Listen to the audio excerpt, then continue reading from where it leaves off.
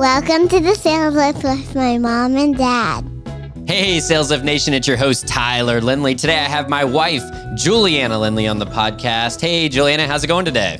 It's going good, Tyler. You're perky this morning. Yes, very perky. Very excited to have you on the show. Had my mom on a few weeks ago. Now interviewing you today, or you're interviewing me. I guess we'll find out. But yeah, what do you want to chat about today? You do a lot of talking to other people and figuring out why they're thought leaders and experts. So I figured it would be time to turn the table and make you answer some questions about yourself and your background and what it is that brought you to where you are today. Awesome. I'm excited. Let's get going. Cool. Awesome. So Tyler, I thought that it would be interesting. I would say that your path to where you are today is certainly organic and all your own.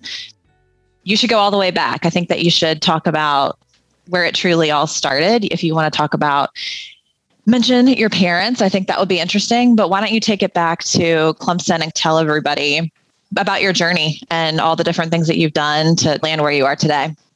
Yeah, sure. I'd love to. So my sales journey started back when I was a kid. I've always been outgoing and comfortable talking to strangers, so I knew I had a knack for it. Both my parents were in sales. My mom was in pharmaceutical sales. My dad sold for Kraft Foods for 40 years, so I grew up in a family of sales folks. So I was inclined to probably end up in sales, and I think I just had some of the natural instincts that probably allow you to be successful in sales. Studied marketing at Clemson because there was no sales degree. That's actually where I met you, in a marketing class. That was fun and serendipitous. And so out of school, I started, even before I got to Clemson, I sold Cutco knives for a summer. Okay, good. I wanted to make sure you mentioned that one. Okay, gotcha. Yeah, so I sold Cutco knives for a summer. Company's called Vector Marketing. So for those of you that don't know, Cutco is a kind of high-end cutlery brand that has direct-to-consumer, direct sales model. And their sales reps are usually a lot of young, hungry people looking to get into sales. So I did that for a summer, sold a bunch of knives to... In high school? In high school, yeah, I was in high school. This was like a high school internship, I guess you could call it. Initially, sold it to my mom, sold it to just my mom, my dad. Hey, you want to buy some knives? Because I got to sell some of these if I'm going to make any money. But then I sold to their friends, and then their friends and their friends and their friend to their friends. So got really good at giving a demo, which I've done a lot now in software sales, like giving a software demo. But this was actually an in-person at the kitchen table demoing Cutco cutlery. So would have this fancy bag, would pull out all these knives, show them the trick, talked about all these value props. It was a lot of me selling. I wasn't really trying to get to know them. I was trying, in their situation or their problems, I was just trying to throw knives at them, not at them, but trying to throw my knife knowledge at them as much as possible. So it was very pushy, very pitchy, but I definitely learned that you've got to ask questions, you've got to be personable, and it was all about referrals, right? Yeah, networking. So it was cool. I learned a lot of skills that I think I still use to this day, and learned that it's not all about the demo and the pitch. You've got to get to know them a little bit better. So I think initially I would just focus on the pitch and the demo, but over time I would focus more on them and their situation and what they already had in the kitchen, how did they cook, those kind of things. It was a great experience, and definitely one that I think everybody should try to do. I guess it wasn't door-to-door sales, but it technically was. And it was referral-based. It was networking. I was young. So I think it was a great experience for me early on in my sales career. So I knew that doing that, because the other jobs I worked were just retail jobs, Chick-fil-A and a retail store at a guitar shop. So that wasn't as influential as that summer selling the Cutco cutlery. But I ended up at Clemson, marketing degree, and then out of school, had a lot of really cool sales opportunities that I actually did not take because I decided, I just want the job that's the coolest, sexiest job with the biggest paycheck. So I ended up doing IT consulting, which I had no idea what that meant, IT consulting, but I lived in Buckhead and I had a big paycheck and I thought I was cool, and quickly realized that it was not fun. I didn't enjoy it. I wasn't selling, right? I was doing all this project work, and they had me working with offshore teams, and it was a lot of development. And I just realized this is not for me. I want to go sell something. So I went down to Charleston, South Carolina, and sold for a Clemson grad, Adam Whitty, for a little bit. He owns a business called Advantage Media Group. So I had a good experience working for him. but realized I wanted to do something on my own. I didn't want to sell for someone else. I wanted to sell on my own. So I started a food truck with you actually. Yeah. Oh, so I convinced you to leave your very secure, well-paying day job and hop on a food truck with me so we could go sell food to the masses here in Atlanta. And we quickly realized that was a tough thing to do, like just being a food truck and going out and selling. It was tough. There's a lot of variables you couldn't control. So we pivoted to opening up a small carry-out restaurant here in Atlanta, a suburb of Atlanta, and then focusing a lot on catering and events. So initially just started focusing on doing weddings and like parties, those kind of things, but realized that kind of our bread and butter was definitely high-end weddings and B2B corporate catering. So we ended up working with a lot of really cool corporate clients here in Atlanta. And are you going to name drop any of them, or do you remember? I think I remember. Home Depot is one that we work with a lot. We worked with Coke, IHG, IOA. So a lot of like the medium Spanx. Yeah. A lot of the medium to large size companies here in Atlanta that we were passionate about, that we could have been working for, we just went and catered for. And you were definitely a huge driver of that. I would try to sell something or come in and make it flashy. But I didn't like a lot of the grunt work. So you were definitely the one that kept us on track and kept me going until eventually I burned out and said, I've got to get out of here. And that's when I transitioned to software sales. So that's true. But that was only after you became an expert in cooking barbecue. That's something that you're very good at, but you don't tell people that you know how to do. Yeah. Why is that? Is it PTSD or?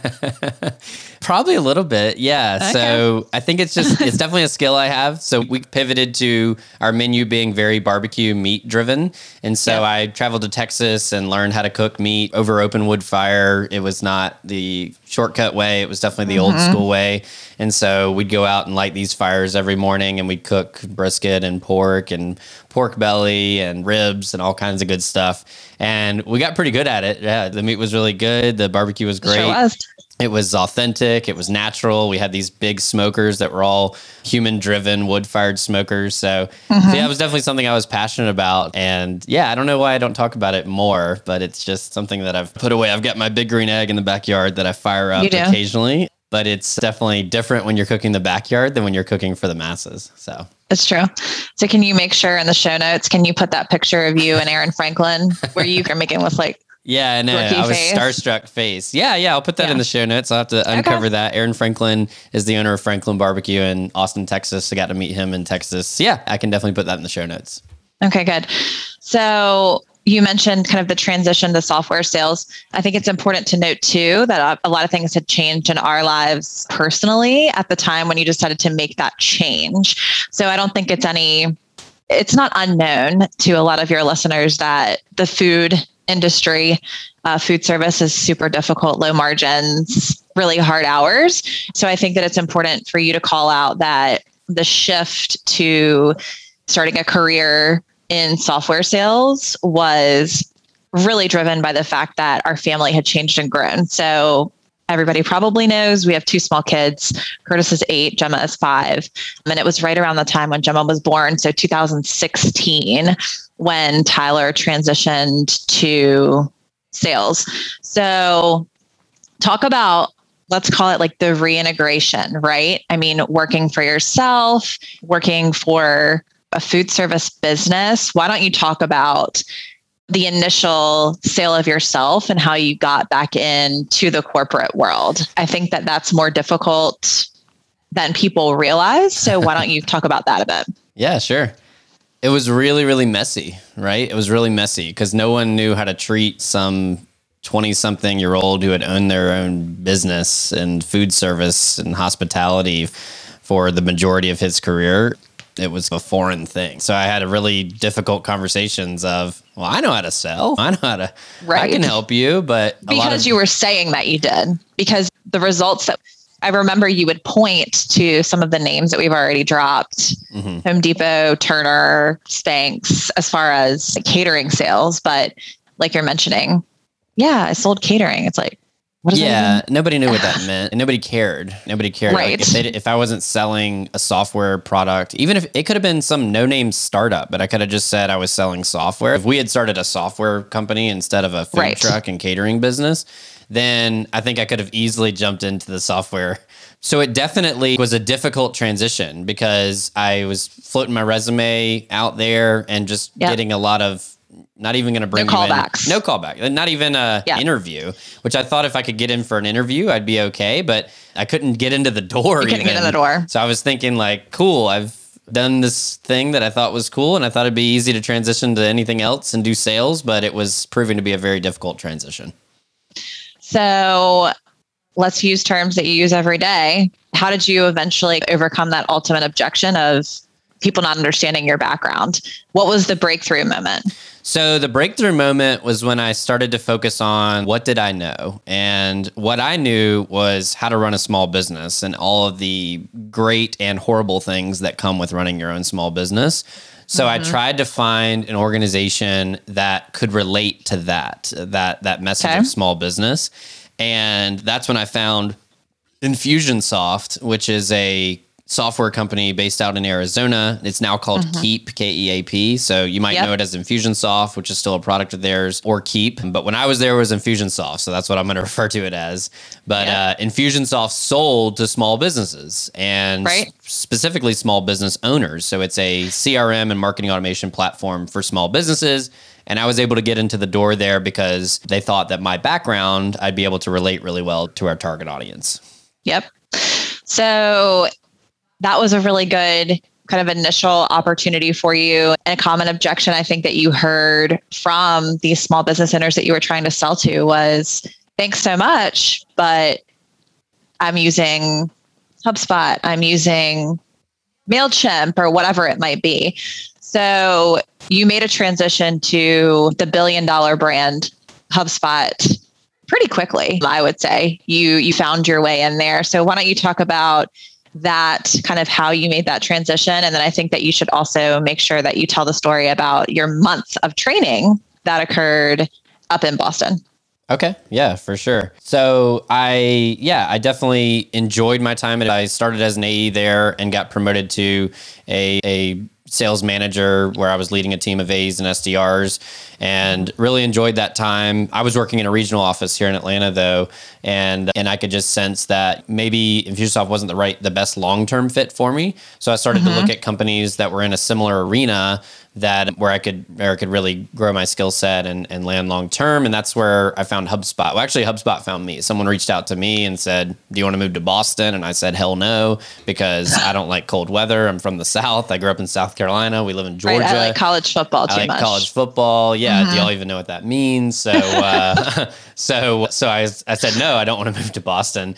But I had been like hearing of people working remote. And I said, but I'd be open to working remote if y'all do that. And they said, oh yeah, we definitely do that. Let's chat. And I was surprised because I didn't really think, I had heard of companies letting their sales folks work remotely, but I didn't think it actually happened. So HubSpot was actually really starting to put a lot of emphasis into their remote program and had dozens and dozens of employees working fully remote on their sales org. And that's when I got into, so it ended up, working out. And I started as a channel sales, channel account manager at HubSpot, working with the HubSpot agency partners. Yep. So what happened whenever you got to Boston? So to preface this, HubSpot being the great company that it is, it brings pre-COVID, brought all of their new hires to Boston to stay for a month for some really intense training on the platform, making sure that you knew the software up, down, left. So you went in March, which is your birthday month, and March here in the South is when we start pulling out shorts and flip-flops. So you go up to Boston and then talk about the weather. And then I want to point out something funny, and it's very true to who you still are today, about your competitiveness and test-taking skills. So talk about the weather the first day you got there. This is funny. Yeah. So the weather was I got there on a Sunday and I was supposed to start work on Monday, and there was a blizzard on Sunday evening that was unexpected. It was not I don't think they were calling for it. Maybe a little bit of snow, which is normal there, but it was a large amount of snow in March. And they actually ended up shutting down the city the next day, which I didn't think happened, but apparently it does happen. So I basically, my first day of work was canceled because of snow, but I was in Boston. So it was ironic. So I actually ended up meeting up with all these other people who are from all around the world. And we walked around and checked out Boston and Cambridge and Harvard and a lot of things. And there was snow everywhere. I did not have the right jacket. You had to ship me a new jacket because I was not prepared for the cold, and I had the wrong shoes, wrong everything. So it was a fish out of water experience. But yeah, that started my month-long in-person onboarding experience at HubSpot, where like you said, I learned a lot about the HubSpot way, the HubSpot product, the culture. I was going into the office every day, and it was a great experience to learn and really get integrated into a company. That's not something I was able to do at Infusionsoft. I, just went out to Arizona, I think, for a few days and got a feel for it, and then went back to Atlanta. So, but at HubSpot, you were really ingrained in that culture for a month. So you really got to know a lot about the company and the organization and the leaders and everything. Trade stock tips with Dharmesh. Yeah, no, I don't think he needs my help there. But yeah, it was a great experience, and really got to learn a lot about HubSpot there. Totally. So they did things with you guys, teach you the platform, test you on your knowledge of it. So there was a written test. So I'll just say it for your audience that finished it quickly and got 100% on it. And so your boss was like, wow, doesn't happen a lot. So that happened. And then they helped to make sure that you understood and could perfect the demo.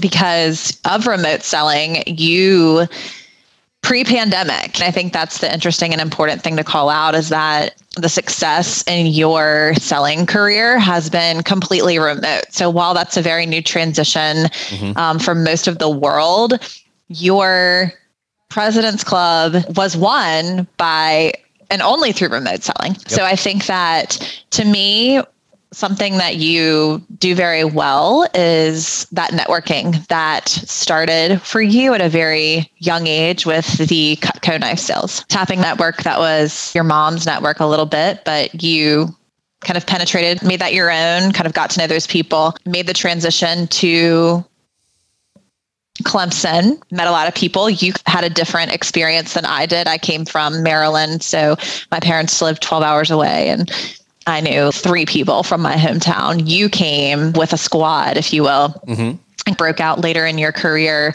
But I've seen you really shine and thrive in opportunities where you make your own way. So I think that's very interesting about you. And like I said, your path to where you are now has been very organic. And again, pointing out that all of your selling success has been done remotely. So talking about that, now you work for Vendition, a company that trains SDRs for careers in software sales.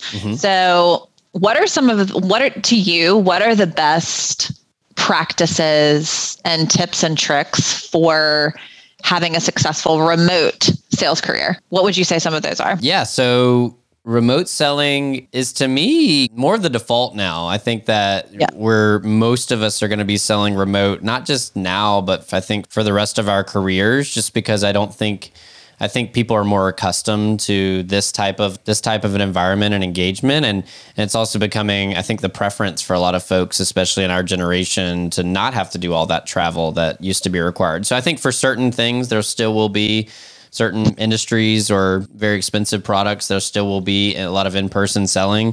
But I think for a large majority of folks, a lot of sales will be done remotely. So remote selling is, to me, really interesting because you've got to have the ability to really control yourself, right? Control your calendar, control your controllables, as I like to say to a lot of folks, because there's no one there looking over your shoulder, right? Your boss is 1,000 miles away here, probably in a different time zone, and you've got a big quota to hit every month, whether you're an SDR, you're an AE, whatever you're doing, like you've still got numbers and metrics that you need to hit, but it is requires a ton of self-discipline.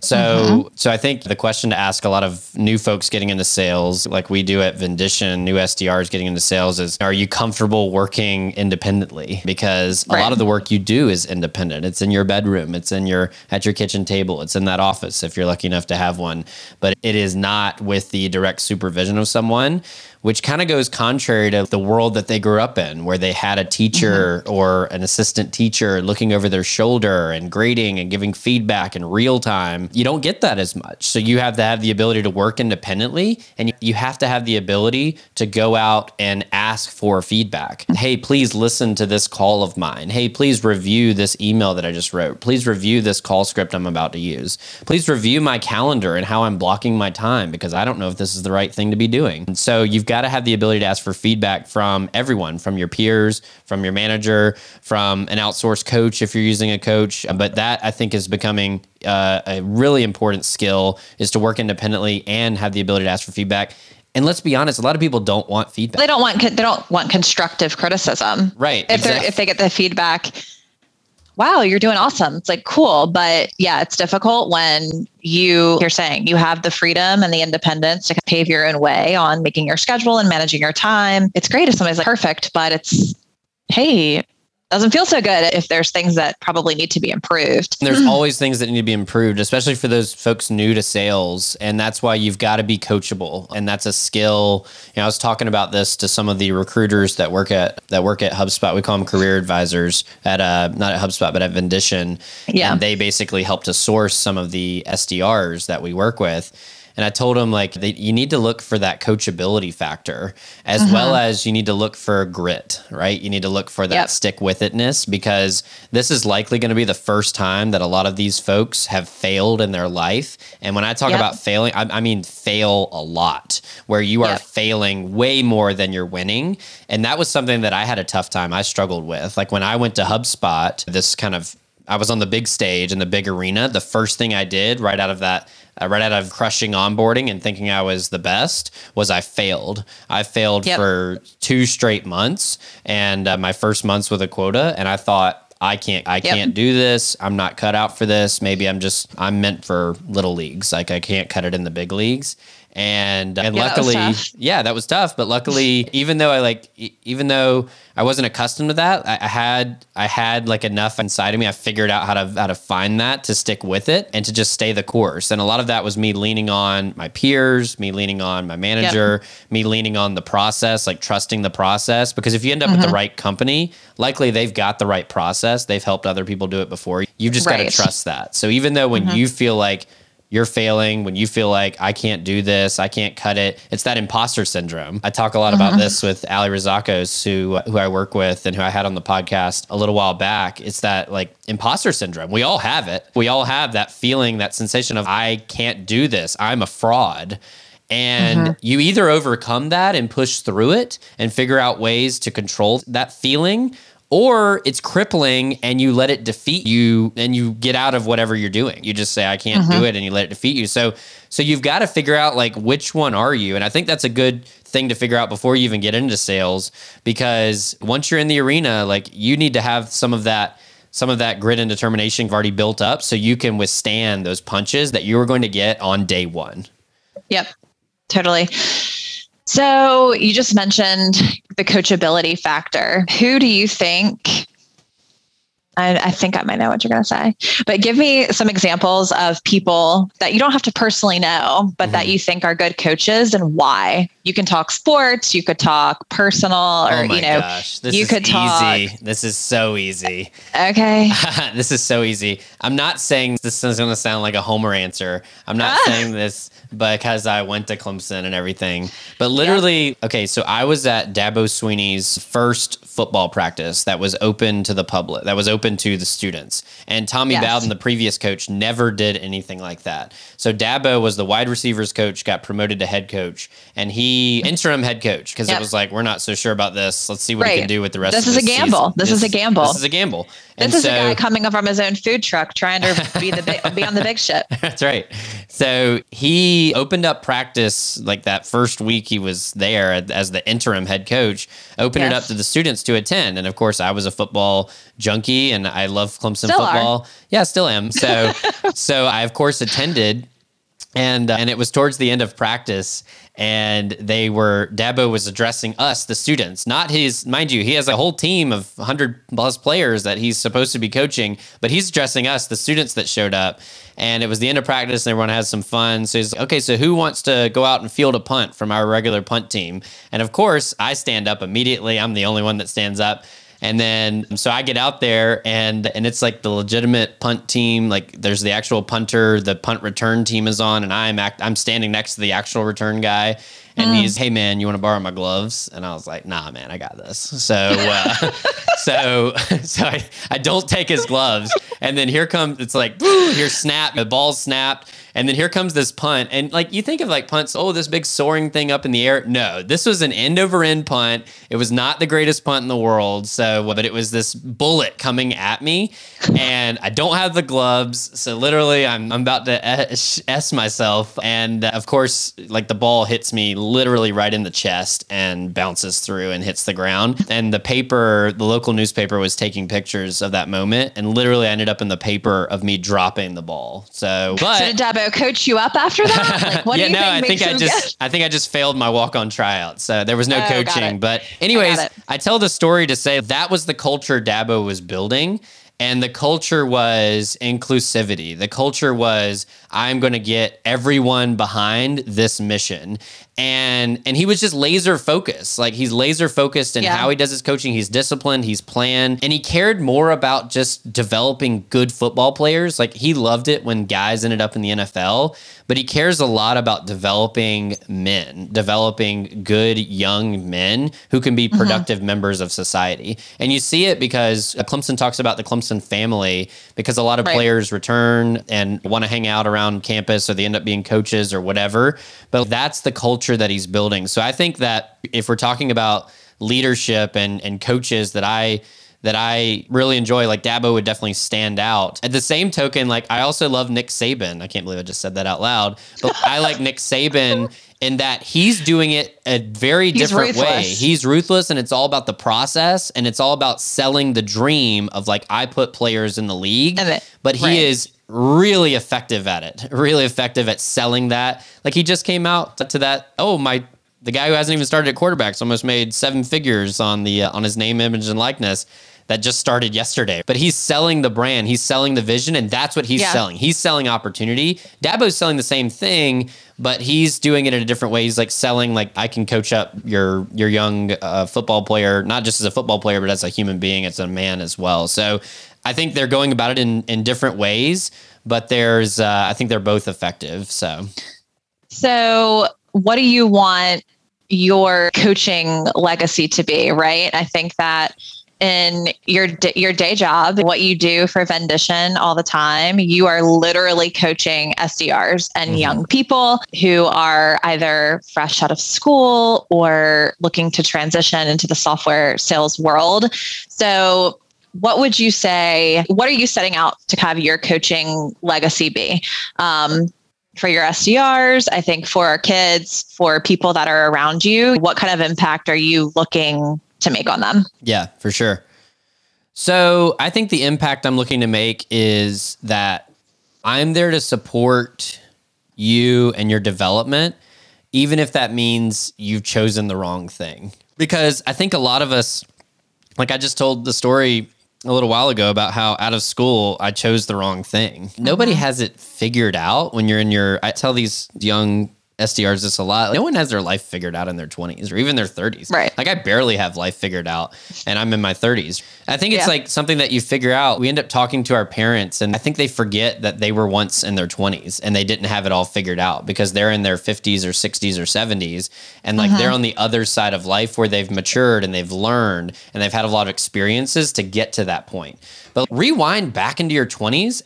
what did you really have figured out? You didn't know who you were. You didn't know what you cared about. I think it's important, especially when you're working with young reps, it's okay to not have it figured out. It's okay for this to be the wrong decision.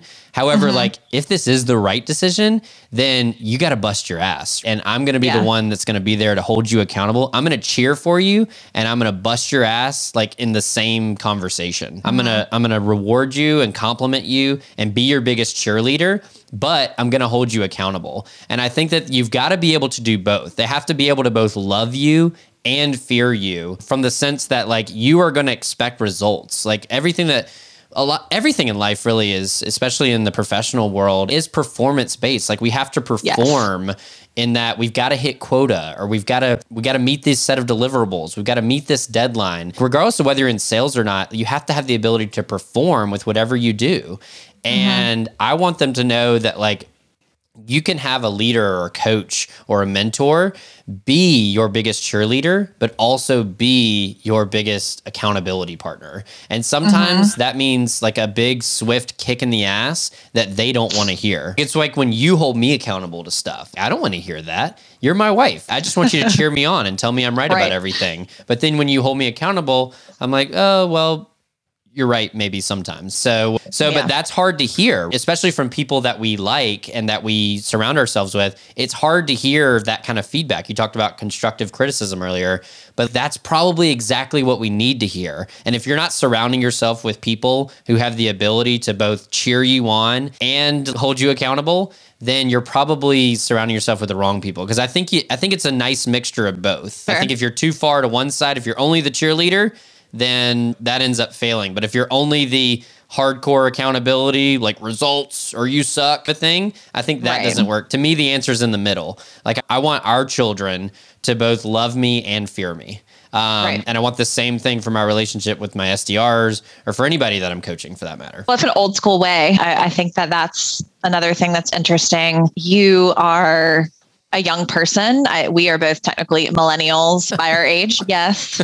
But I think that some of our peers, and then definitely our younger peers, people that are still in their 20s, really do struggle with that, or any of those kind of gut check moments. We grew up with this with us from very young age. And that instant gratification and getting 8,000 likes on an Instagram post doesn't equate to being successful in the business world, whether you're aspiring to be a chef or trying to make 50 calls by 12 noon. But like you're saying, I think it's that split of kind of the lift you up when you're doing well and then shake you a little bit, bring you back to the ground if you're getting a little pig-headed and you're not going to like it, but it's definitely something that you have to do. Cool. So I asked you about your legacy. I have always told you that I think that you should end your podcast with one question and ask everybody. So I'm going to ask you a question that you have to answer that you have no idea that I'm going to ask you. Okay. I'm ready. Are you ready? I'm always ready. Let's do this. Okay.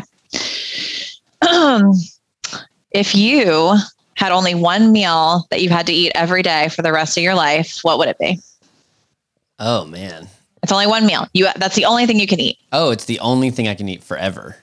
Yes. So you have to eat it every day. What would it be? This is a lot different question because this is not necessarily your favorite meal. It's the meal that is like one of your favorites, but also one that you could withstand on a daily basis. So, right. Like your waistline. Yeah. I guess we could factor that in or we could not. But this is hard. But I feel I would say if we're just going to go last meal, like you just made them the other day, but I really like Mexican food and I like the way you make your chicken enchiladas. And I feel like you could repurpose that. And maybe, I don't know if we could add eggs, we could make it like breakfasty and then we could make it into a sandwich maybe, or we could make it into a salad. So I feel like it's versatile, but it's also excellent. So I would say that would be the one thing I'd make, with the asterisk that I want to repurpose that and turn it into a lot of other things too. So okay. Fair, I like it. Versatility. Versatility. You're all about it. Versatility. Cool. So should I end this podcast or should you? I know you've been interviewing me, but do you want to round us out or? You can end it. This is still your show, right? Thanks so much for joining, everybody. Thank you to my wife, Juliana. I love you. I appreciate everything that you do for me. Thank you for joining as a guest host today. And I look forward to doing it again in the future. So awesome. All right. Thank you. All right. See ya. Bye. Thank you so much for listening to today's show. You can find all the links discussed and the show notes at thesaleslift.com. That's the THE sales, SALES, lift, LIFT.com. Have questions for me? Email me at tyler@thesaleslift.com. We look forward to seeing you back here next week, and we hope today's show brings you the sales lift your business needs. Remember, ideas plus action equals results. You've got new ideas, now it's time to take action, and the results will follow. See you next time.